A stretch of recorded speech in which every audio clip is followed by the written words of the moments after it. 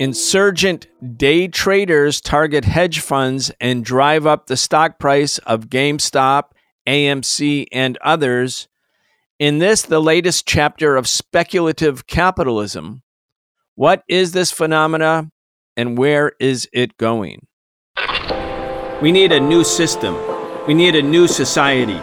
We need to demand that which may have sounded impossible even a few weeks ago, but is not only realizable, but an imperative necessity.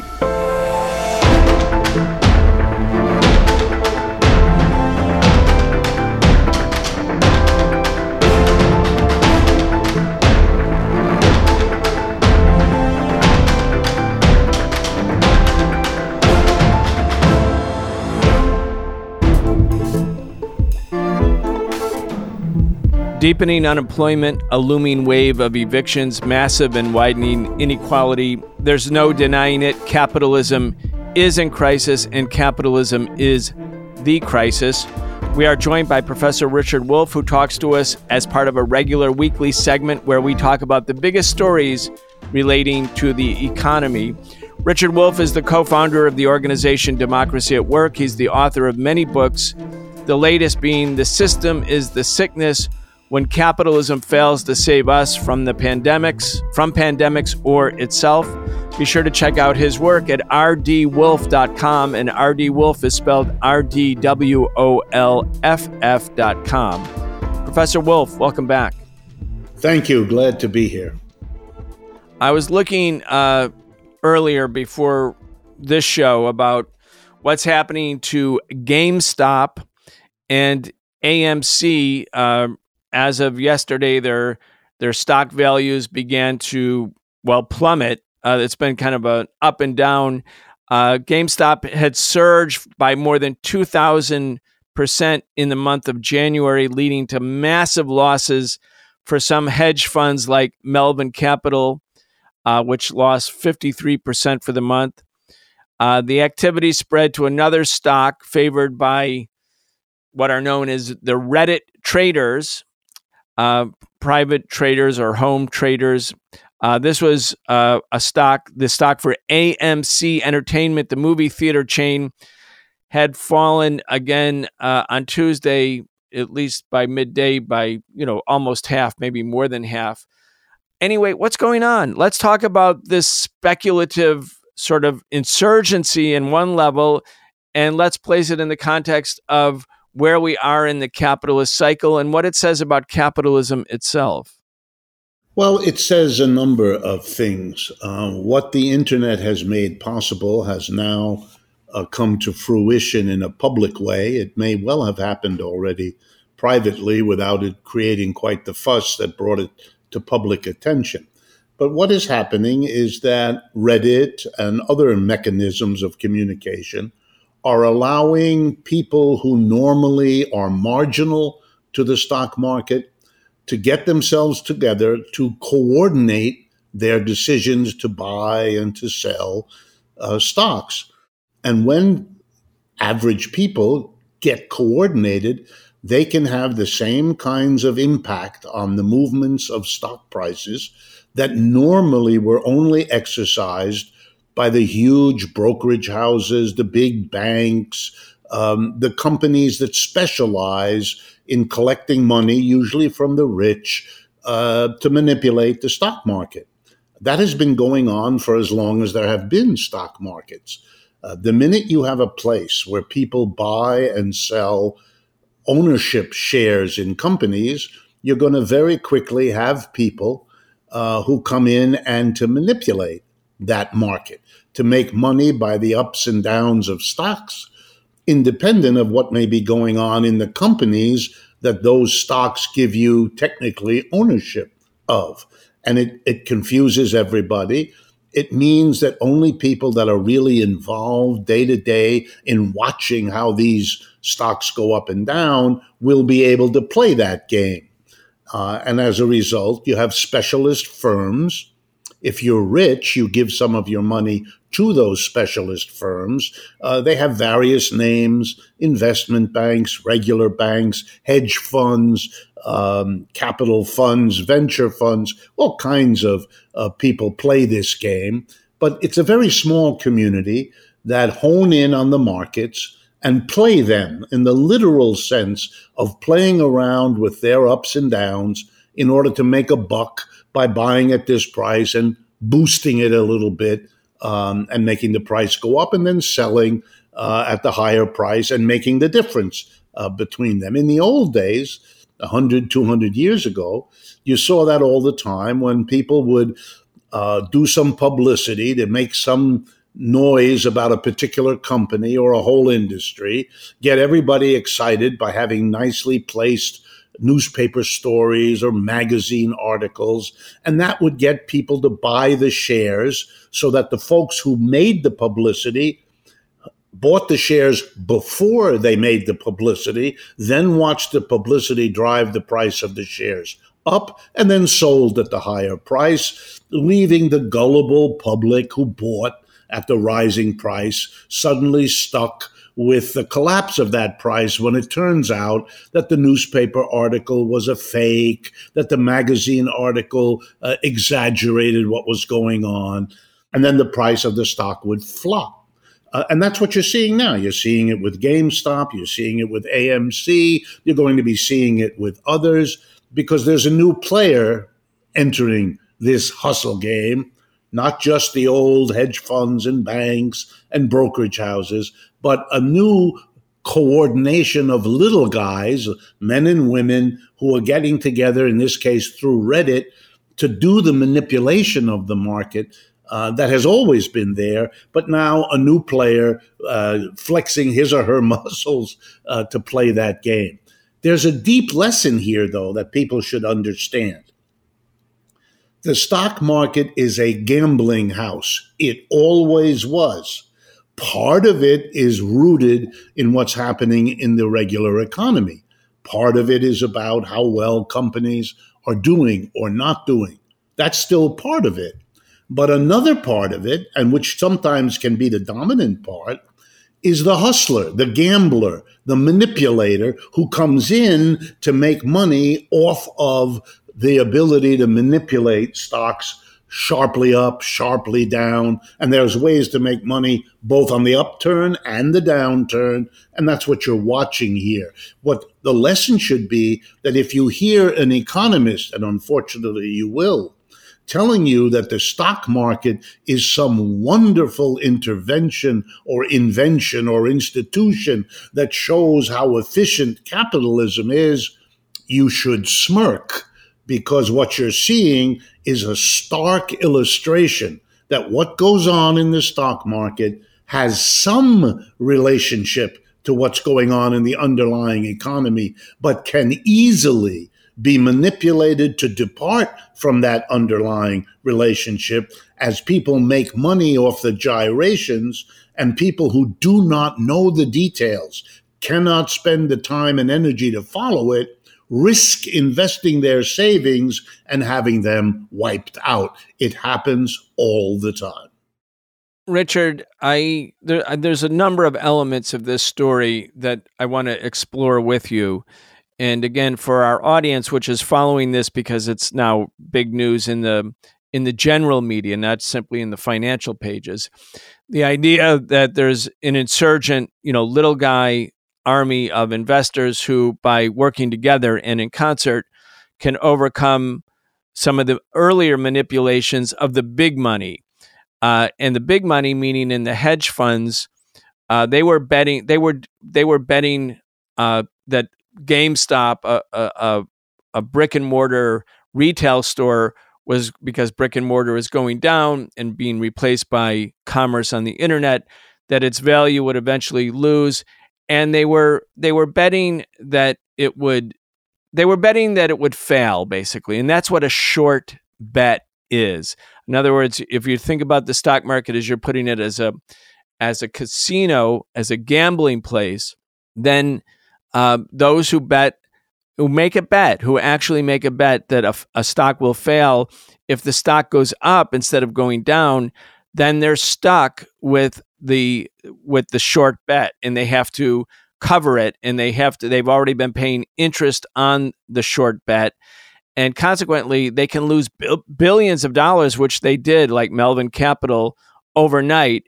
And, there's an element of like, from the masses, an element of revenge, because so many people, as a consequence of this kind of gambling and grifting on the part of the hedge funds and the banks, sunk the economy in 2008 and 9, and 9 million families went into foreclosure. 3 million actually lost their homes.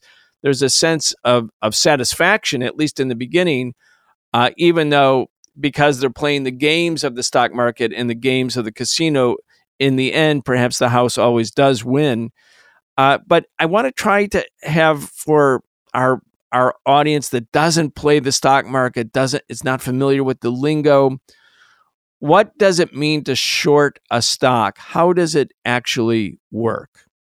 Okay, I will answer your question, but just a caveat before.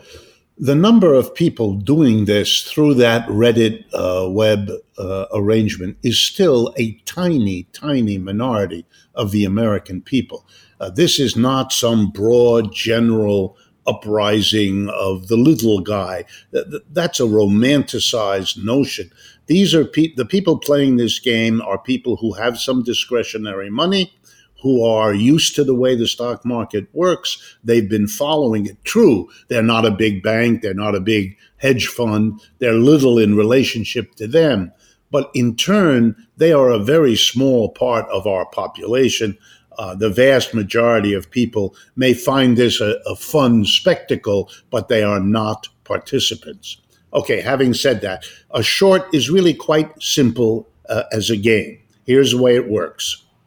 I think a stock is going to go down, perhaps GameStop, because brick and mortar stores are not being visited by people because of COVID, et cetera, and so their business is going to die. And so you think to yourself, let's say their shares are worth $20 a share, that this is a company that's on the way out. It's going to go down to $15 and $10 and $5. So here's what you do if you believe that the share price is going to go down. You borrow the shares. You can do that. You can go into the stock market and you borrow the shares. So let's say you borrow 1,000 shares of GameStop today when it's $20 a share and you expect it to go down. You pay a person to borrow their shares. That's how this is done. That's the attractiveness of the person who owns the shares. That person can lend them to you. You pay them a fee for that, and they promise, and they are legally bound, to return those 1,000 shares to you, let's say 3 months from now or some set period. And here's what you do. You give that fee to that person. You get the shares lent to you. You then immediately sell them, and you've sold the shares you borrowed, and you've earned $20,000. You've sold the 1,000 shares you borrowed at the then price of $20 a share. You hope that the shares over the next 3 months drop, let's say, to make it simple, to $10. That's what you're betting on. You then, at the end of 3 months, you take 10,000 of the 20 you got when you borrowed them and sold them. You take 10,000, buy back 1,000 shares at $10 a share, give them back to the person from whom you've borrowed them, and the other 10,000, the difference between what you got when you sold the borrowed shares and when you give them back, is yours to keep. You've paid a trivial fee, let's say $300 or $400, and in 3 months, you've made 10,000. That's a very attractive proposition, which is why people do that all the time. It's called shorting the stock, but it's just a shorthand for saying you've gone through this borrowing, holding for a period of time, and then returning the shares, having sold them at the high price when you borrowed them, and having bought them back when you returned them to the person you borrowed them from, and having been able to do that at a lower price. You will, of course, be frustrated if the price doesn't go down. If you bet, but you were wrong, that either the economy changed or that particular company had a breakthrough, if the price goes up, then you will lose your shirt because you'll have to pay the higher price at the end of 3 months to buy the 1,000 shares to return to the person you borrowed from. Melvin Capital, the company you mentioned, was caught that way. They had borrowed huge millions of shares, and now they had to buy them back at a higher price than they had sold them for. And so they were out all that money. It basically bankrupted that firm. And it shows you that if you bet wrong, you can be as badly whacked as you can gain if you bet right. I should mention that this has been going on a long time.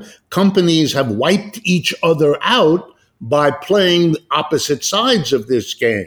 I can destroy a company if I'm a big enough player by pushing up the price of something I know they have shorted. And this kind of thing has been done among the big players. Again, the only difference is that a relatively more modestly endowed group of our citizens, still a tiny minority, have gotten in on the game and have made a bundle by understanding how it's played.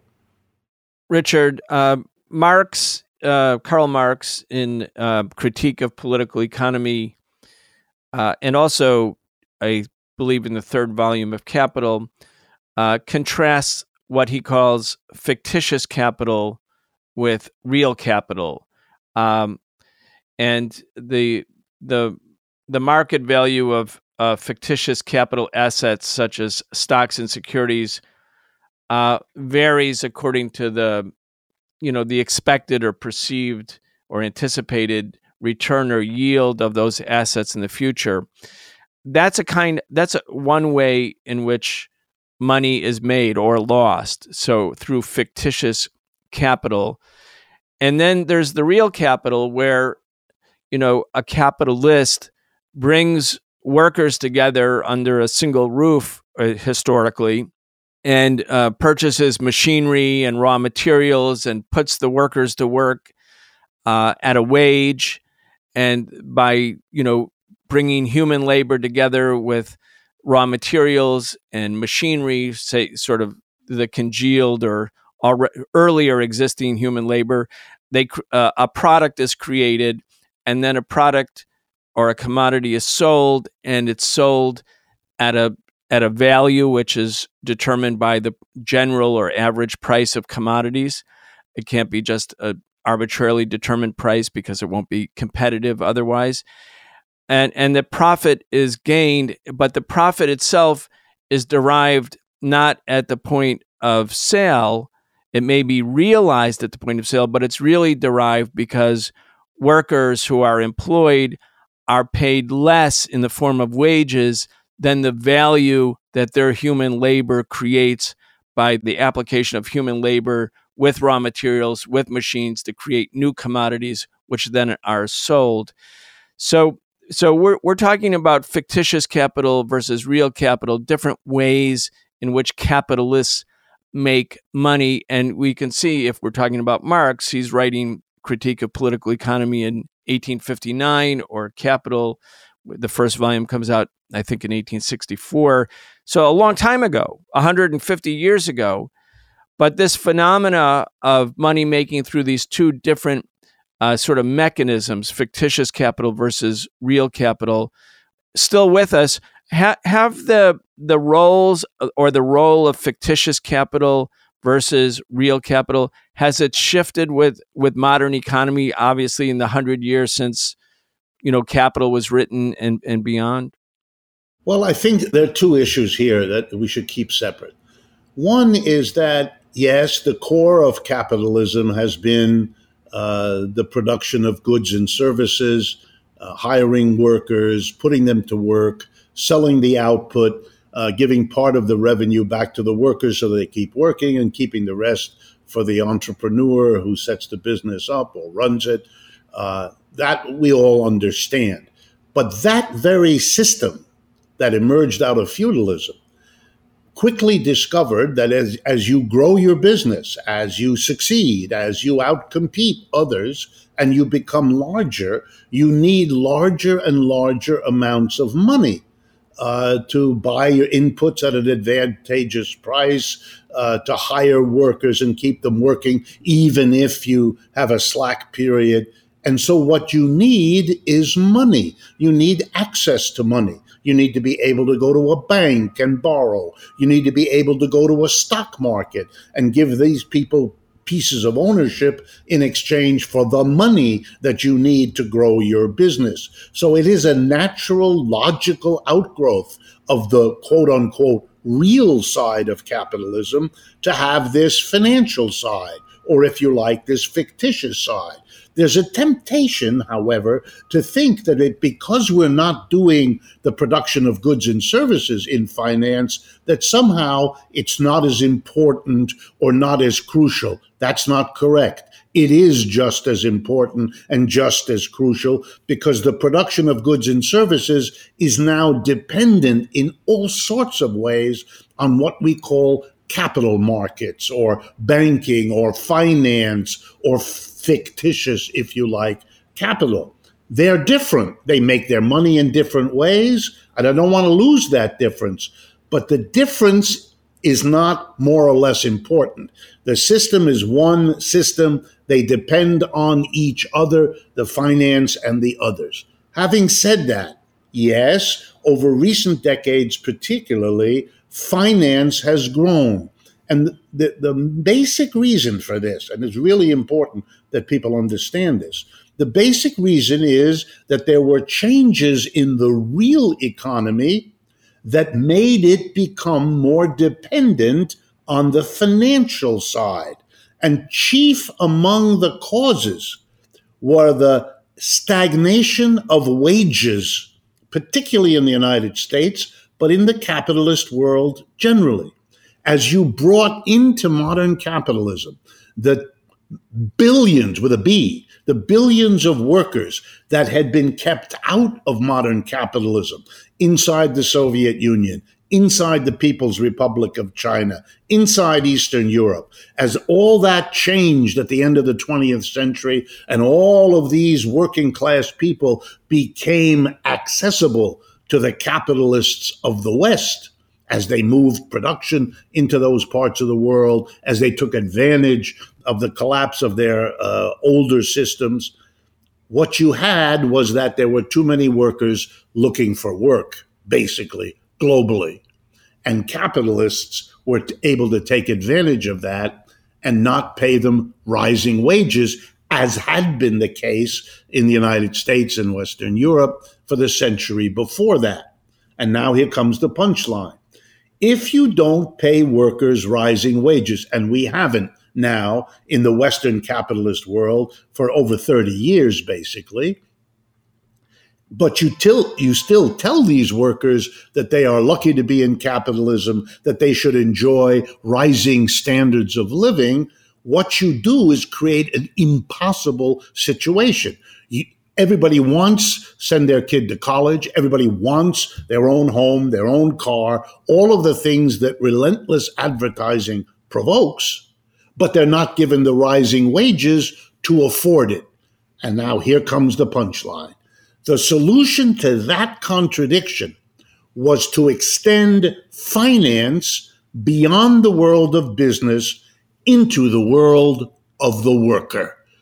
Consumer credit, if you like, lending you for your home, a mortgage, lending you for your car payments, lending you for your credit card, now lending you for your college education for your children.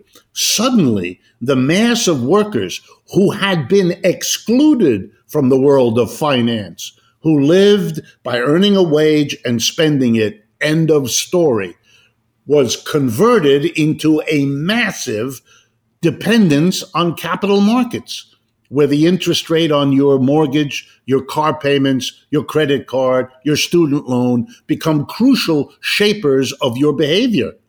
What you can buy, when you can buy, what you can save, when you can save. all of these real aspects of your life become dependent on the world of finance. So yes, it has become relatively more important, but we still have an interdependence between the so-called financial or fictitious part of the capitalist system and the production of goods and services. That interdependence, and it's a mutual interdependence, is absolutely still very much with us. Richard, as our time is winding down, it goes so fast. I want to move in as we close up into the issue of bubbles. Again, a sort of euphemistic language that maybe a lot of people don't actually understand. There's like GameStop has obviously been a bubble in terms of its artificially raised price. And like most bubbles, or all bubbles, they finally bust when they get too big.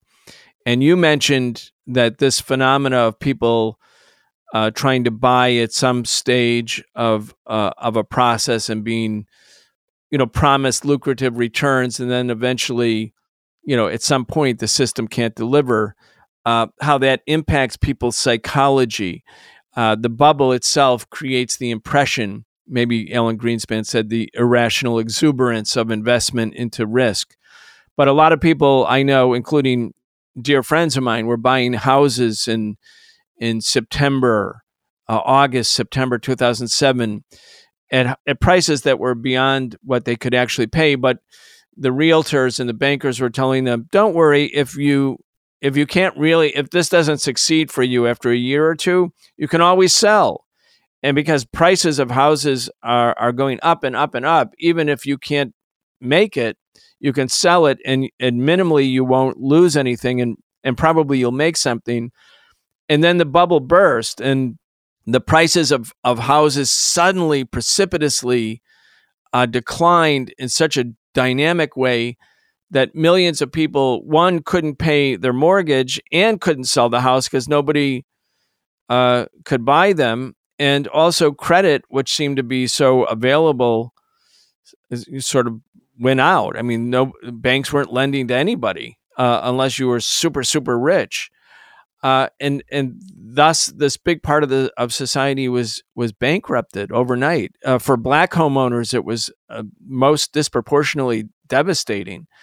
Wealth in Black families was really like 95% was wiped out because so-called wealth, which is just another word for savings, was already, located within someone's home, the actual existing house that people in many cases could no longer afford, especially if they lost their job, then they didn't have an income to continue to pay the mortgage and its high interest rates. Anyway, another bubble. I mean, is the bubble element something new? Is it new in the sense that it's more pronounced? Where are we, not just simply in this particular business cycle, but when you look at the trajectory of capitalism and the creation of a dot-com bubble, then a housing bubble, now these other speculative bubbles, what does it mean? Bubbles have been part of capitalism from the beginning. They have been a very troubling part. Typically, a bubble simply means that the price of something becomes bid up by manipulators of the market, by people who honestly believe that this is a great investment to make in the way you just described, folks thinking about their homes back 10 or 12 years ago. These bubbles are a feature of capitalism.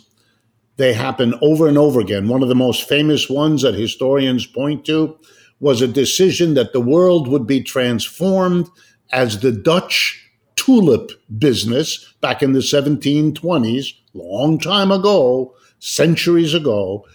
People started investing in tulip farms and buying tulips, which the bulbs could be sent around the world, and they were beautiful, and they would be everybody in the world would plant a garden with tulips, etc., etc. And the price of tulips went crazy, lasted for a while. A lot of people made a lot of money as the price zoomed up, and then something happened. The bubble burst. And we've had these bubbles in things like tulips. We've had them in gold, in silver, in rare earths, in you name it, there's been a bubble in it. Stock market became a perfect place for this kind of bidding of the price to go up and create. And we've had stock market bubbles. Every time a bubble happens, a debate immediately starts. Is this going to be a bubble, in which case I shouldn't get near it? Or is this time it's going to be different?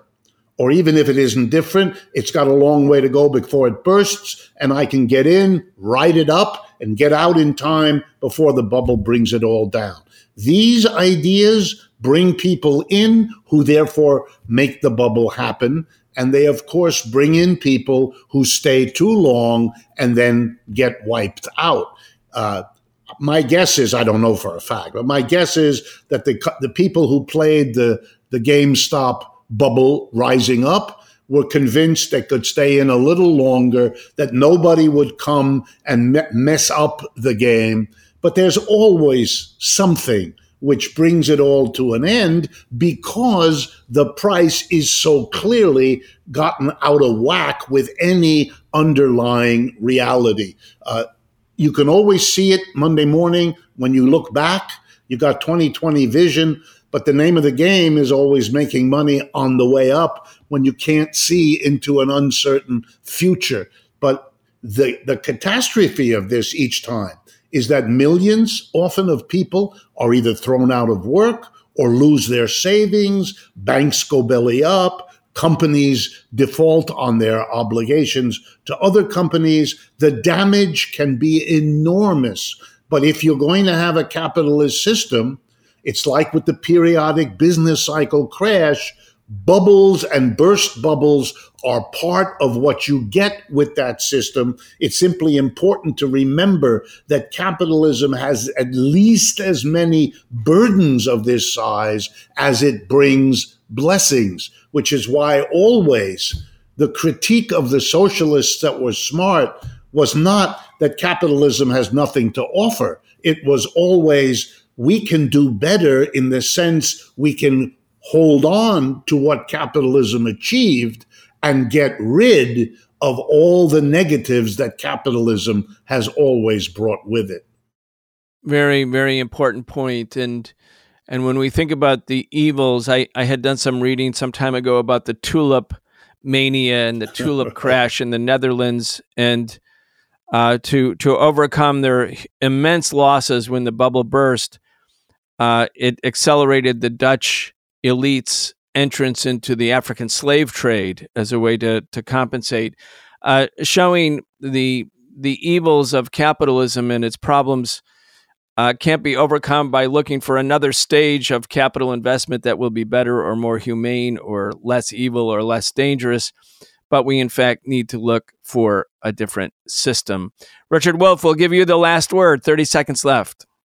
Well, I think, what we're seeing is, in my judgment, a period of decline of capitalism. And what that means is, in my judgment, capitalism has abandoned the United States. The biggest corporations led the way and continue to do it right now. They're moving to China, India, Brazil. It's more profitable. The wages are lower. They can make a ton of money. That's where they're going. The United States is being left behind. And when you are in a decline, the negative aspects of capitalism begin to become more pronounced and the positive ones fewer. I think that's what we're experiencing. That was Professor Richard Wolff. Richard Wolff is the co-founder of the organization Democracy at Work. He is the author of many books, the latest being The System is the Sickness: When Capitalism Fails to Save Us from Pandemics or Itself. Check out his work at rdwolff.com. That's rdwolff.com.